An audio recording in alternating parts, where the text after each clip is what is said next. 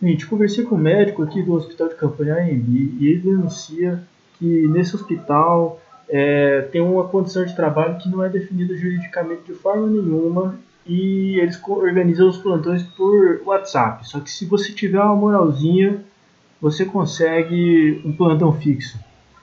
Ou seja, claramente tem alguma coisa errada na organização desses plantões.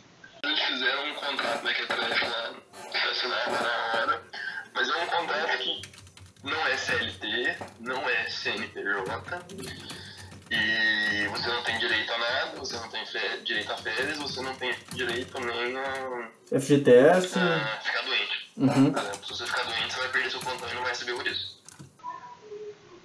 Então, esse médico ele conta, né, que ele tem todos os anos sem empregado, ou seja, ele que tem que arrumar a substituição do plantão, senão ele perde o plantão, então ele é punido, não consegue o próximo plantão, só que ele não tem os bônus que são os direitos garantidos, né, e o mínimo de garantias.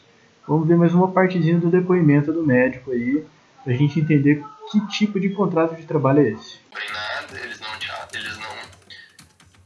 Se você ficar doente é problema pra você, porque se você ficar doente, por exemplo, no dia do seu plantão e você não conseguir substituir uma substituição pra você, o problema é seu. Uhum. Sabe? Você é punido por isso. Sendo, ou você não vai pegar um próximo plantão, ou qualquer outra coisa. Porque, tipo, você não tem os dias fixos, normalmente. Você assina um contrato lá, mas eles jogam, tem um grupo de WhatsApp, eles jogam um dia do plantão lá, e quem gritar primeiro pega o plantão. Uhum. É bem escroto. É um contrato intermitente, por demanda, né? Você não tem... Isso.